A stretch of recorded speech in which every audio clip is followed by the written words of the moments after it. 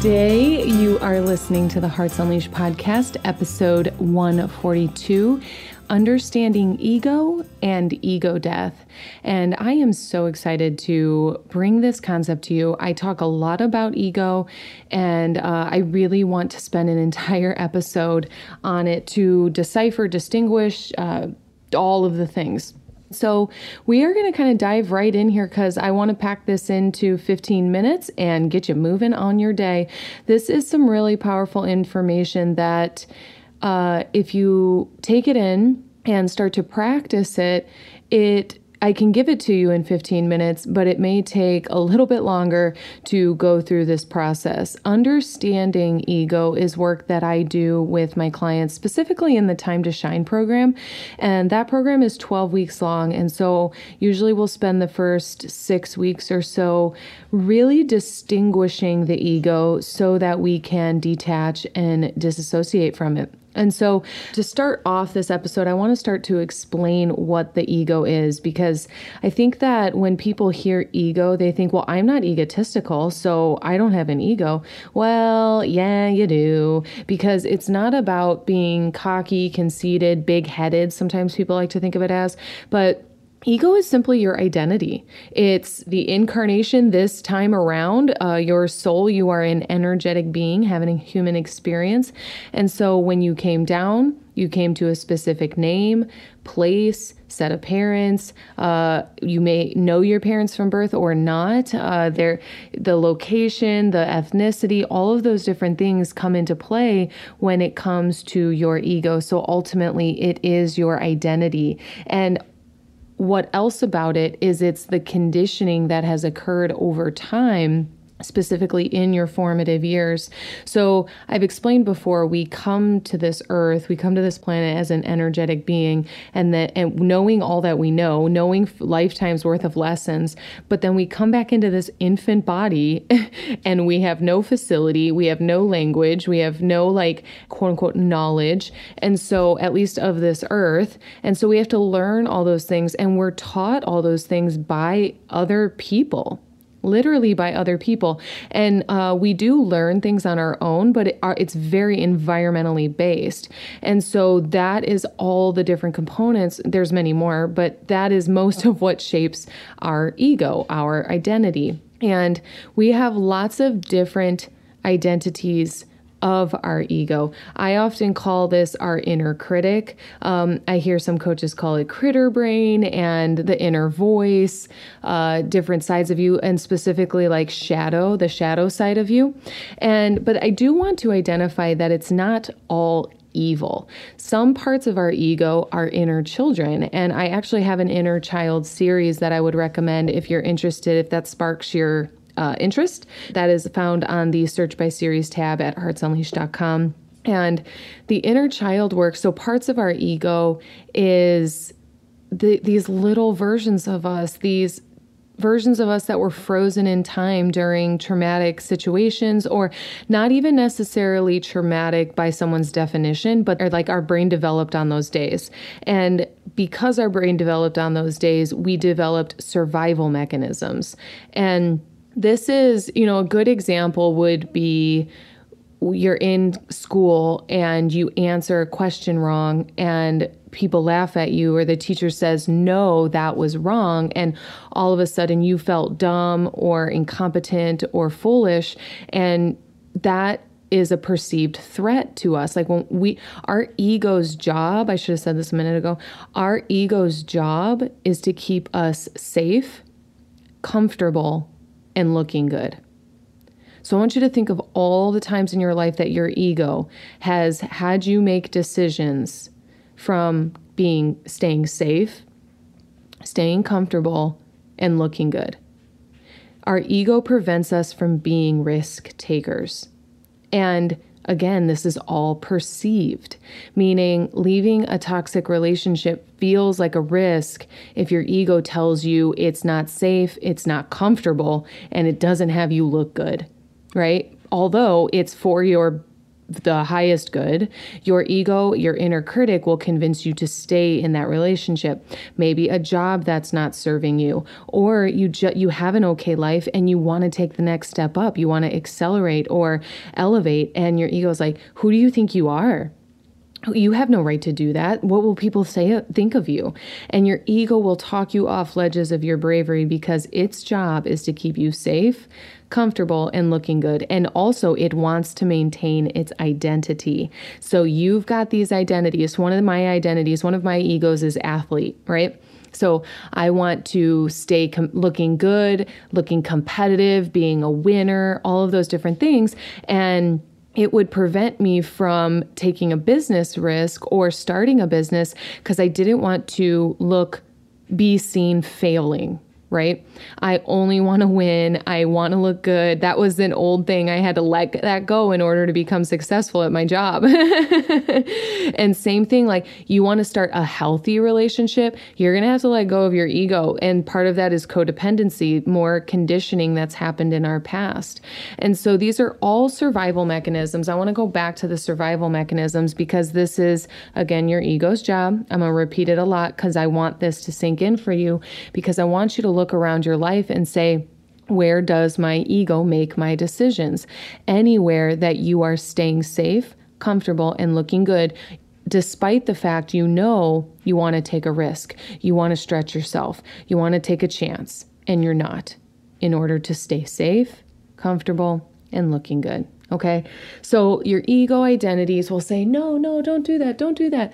And then there is the soul of you. But the struggle really comes from clinging to our identity in such a way that we never actually meet or unleash the soul. I'm going to say that again. The real struggle, this is where transformation starts to happen. Our awakening moment is in the realm, like in this time area of your timeline. The struggle gets so tough because you are clinging to your identity in a way that you have never met or unleashed your soul. It's that point in your life where you know there's something more for you, and you're like, what the hell? Like, this is not my last job. This is not my last relationship. I need to get out of here. I need to move on. But you are clinging so tightly to this old identity that you don't want to break it up, because there actually has to be a death of this ego. And I like to use ego death. It's a little bit harsh, right? Because what really needs to happen is we need to recognize, acknowledge, honor, and detach or disassociate from this ego. So one thing I want to add in here, specifically in the term of inner critic, is that the inner critic is an internal voice, and we often obey it as if it's our thoughts or if that voice is us, and it's not. It is a collective voice of parents, coaches, teachers, leaders, mentors, friends, saying, what would people think? Or don't do that. That's stupid. Or that's irresponsible.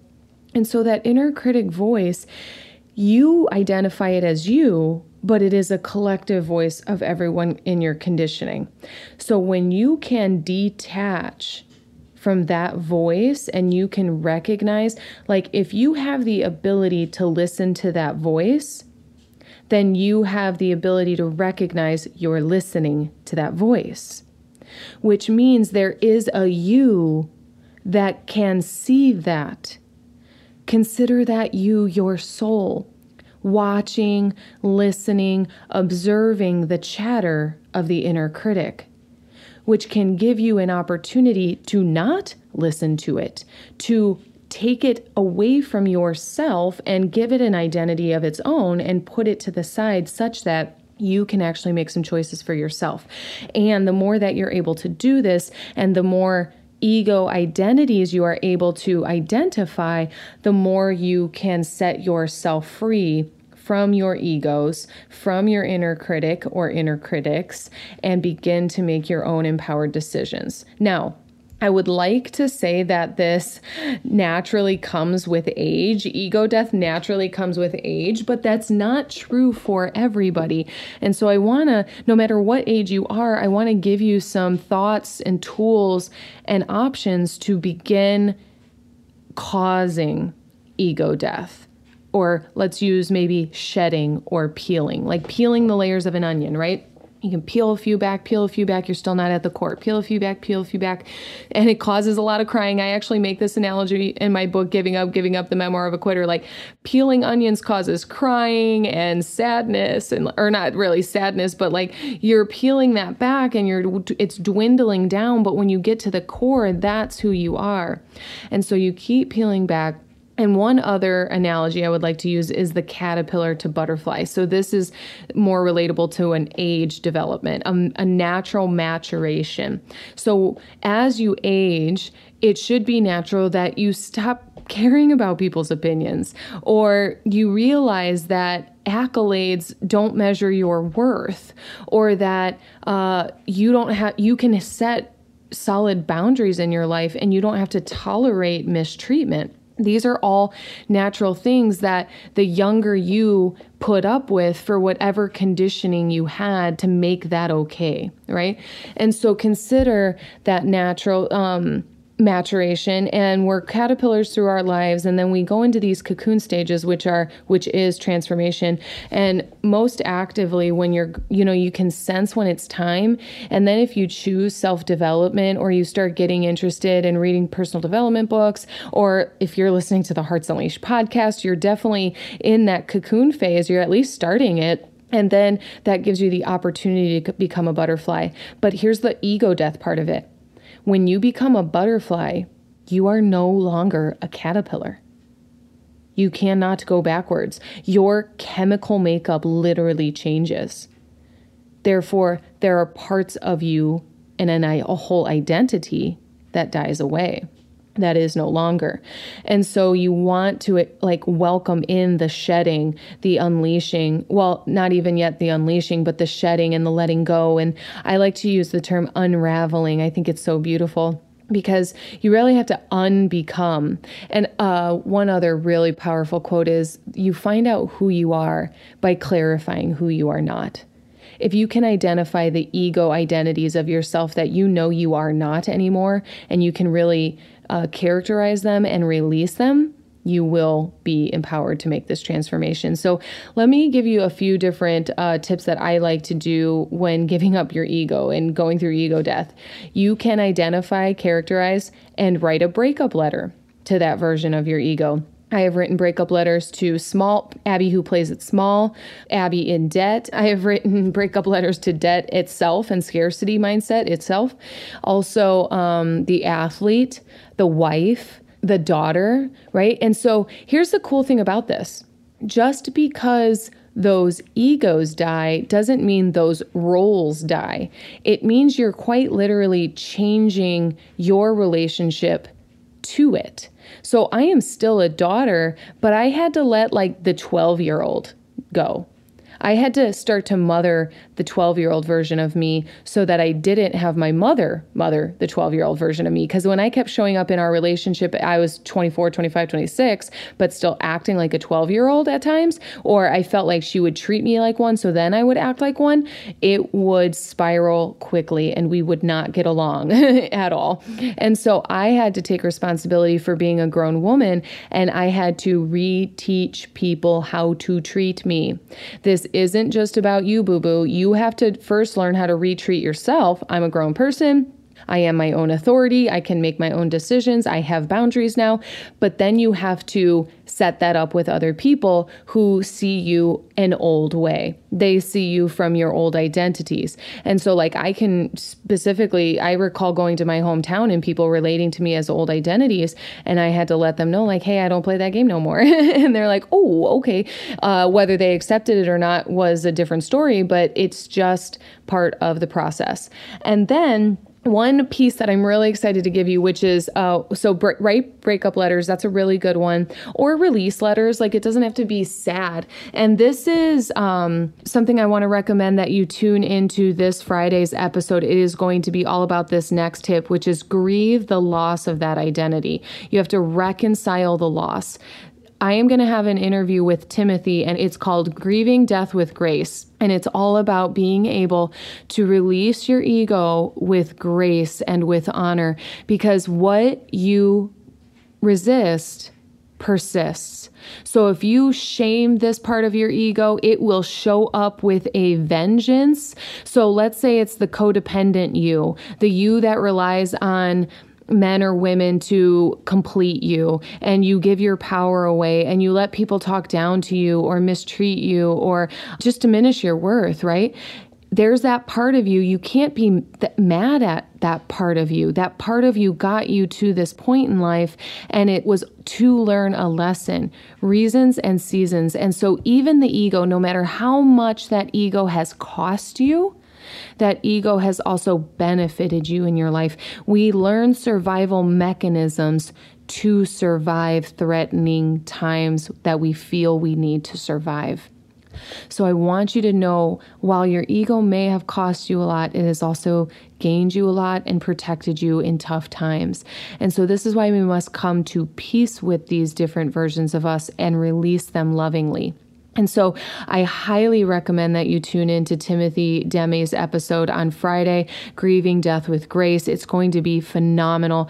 I already know what we talked about, so it's like, I can't wait for you to hear it. And we talk about a lot more tips for truly causing ego death or actively participating in becoming your best self. So there's a lot of unbecoming in order to truly become, own, love, share, unleash that beautiful soul of yours.